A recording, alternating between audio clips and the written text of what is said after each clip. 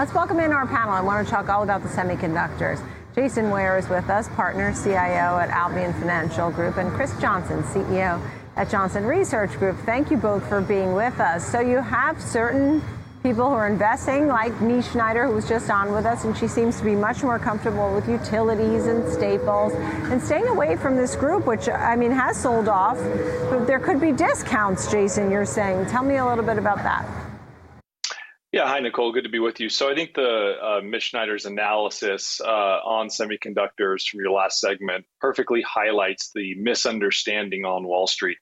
And that is that the semiconductor space is still cyclical. That was true for the decades prior to, let's call it 2010, 2015, because so much of the semiconductor space did boom and bust on commodity type chips.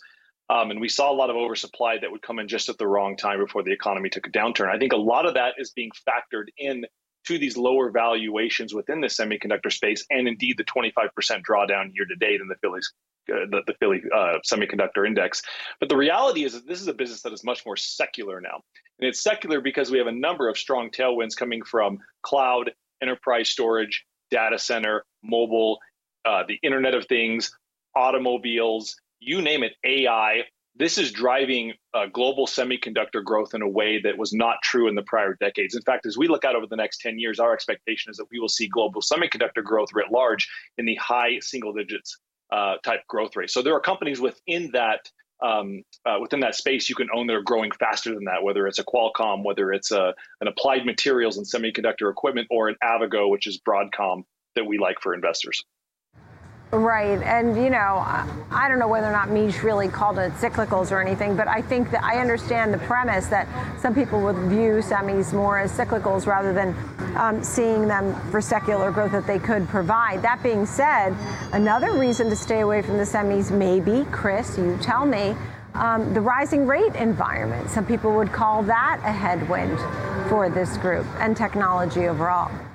Yeah, absolutely. Technology overall. And I'll bow down to Jason a little bit here and say that they still do act like cyclicals. There's, you know, if you're familiar with the Dow theory, which everybody is, it used to be the transports that you watched here for that tip of the economic cycle.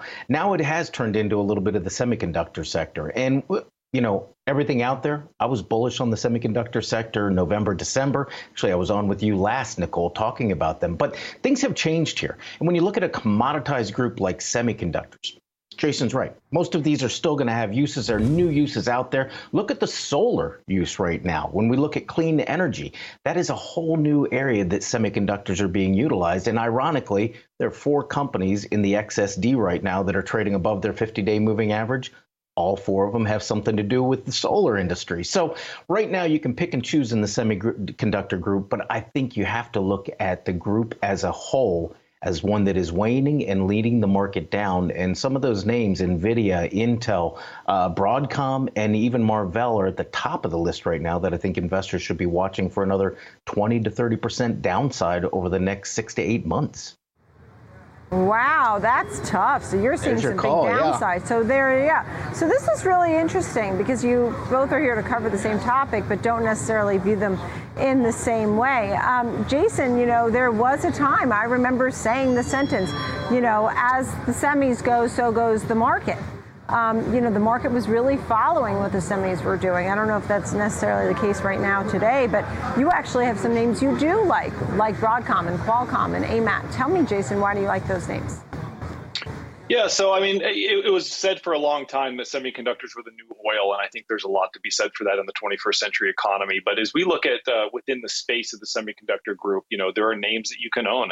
You noted the Broadcom investment that we are hot on. I mean, if you look at this is a well-diversified chip maker. And if you look at their end markets, they're leveraged to all the things that still have secular growth. And by the way, we're probably only in the 4th or 5th inning a lot of these secular growth markets. Again, cloud, AI, probably in the 1st or 2nd inning on AI, set-top boxes, Wi-Fi, you name it. These are things that it's basically like a new economy, work from home type company because all of their end markets are seeing that type of 21st century dynamic that are driving those higher. And just look at their earnings over the last few quarters. I mean, they continue to bring in, you know, some really solid operating numbers. You know, we look at Applied Materials and look at the spend, the fixed investment spend from the top chip manufacturers globally, whether it's TSMC, whether it's Samsung, you name it. These businesses are putting in hundreds of billions of dollars over the next 3 to 5 years to build new capacity because the market is so tight. Where do you think they're going to go to fill those factories? It's going to be Applied Materials. It's going to be KLAC. These companies operate in a really consolidated market, 3 or 4 main players, Applied Materials being the number 1 or number 2 in most of those spaces. So these are stocks that are trading at 12 to 15 times earnings, mind you, as well. So it's hard for us to see another 20 to 30% drawdown. I guess it could happen if things get really bearish, but valuations are already still very low on companies that are growing in mid to upper teens growth rates for the last 5 years and should continue to. All right, so Chris, Jason's singing a little different song than you were. Was it easier, Chris, for you to find names that you see going to the downside? You mentioned Marvell. Rather than finding winners that fundamentally we're going to be using, whether, using chips for 5G and internet things and all things computers and such. Chris?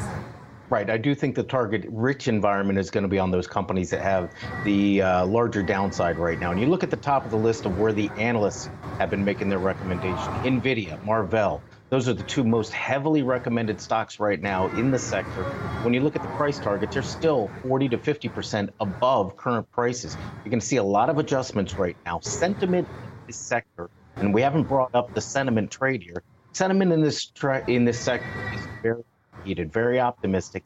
And yeah, as the market starts to turn and we get a little more bearish, financials start to lead down, transports follow. I think you need to watch for the downgrades. We saw a crack this week with NVIDIA getting a downgrade. A few more of those, and you're going to see this sector start to tumble a little bit lower. It'll turn into buying opportunities, and Jason's right. Long term, you still want to be in the semis, but over short term, next 4 to 6 months, I think there are much better settlement out there to buy. Thank you both. I like that. I feel like our constructive conversation here was very useful and helpful to everybody. Thank you both, Jason and Chris. Right? I'm coming from the other sides of the game here. I like it. Jason Ware and Chris Johnson. Thank you.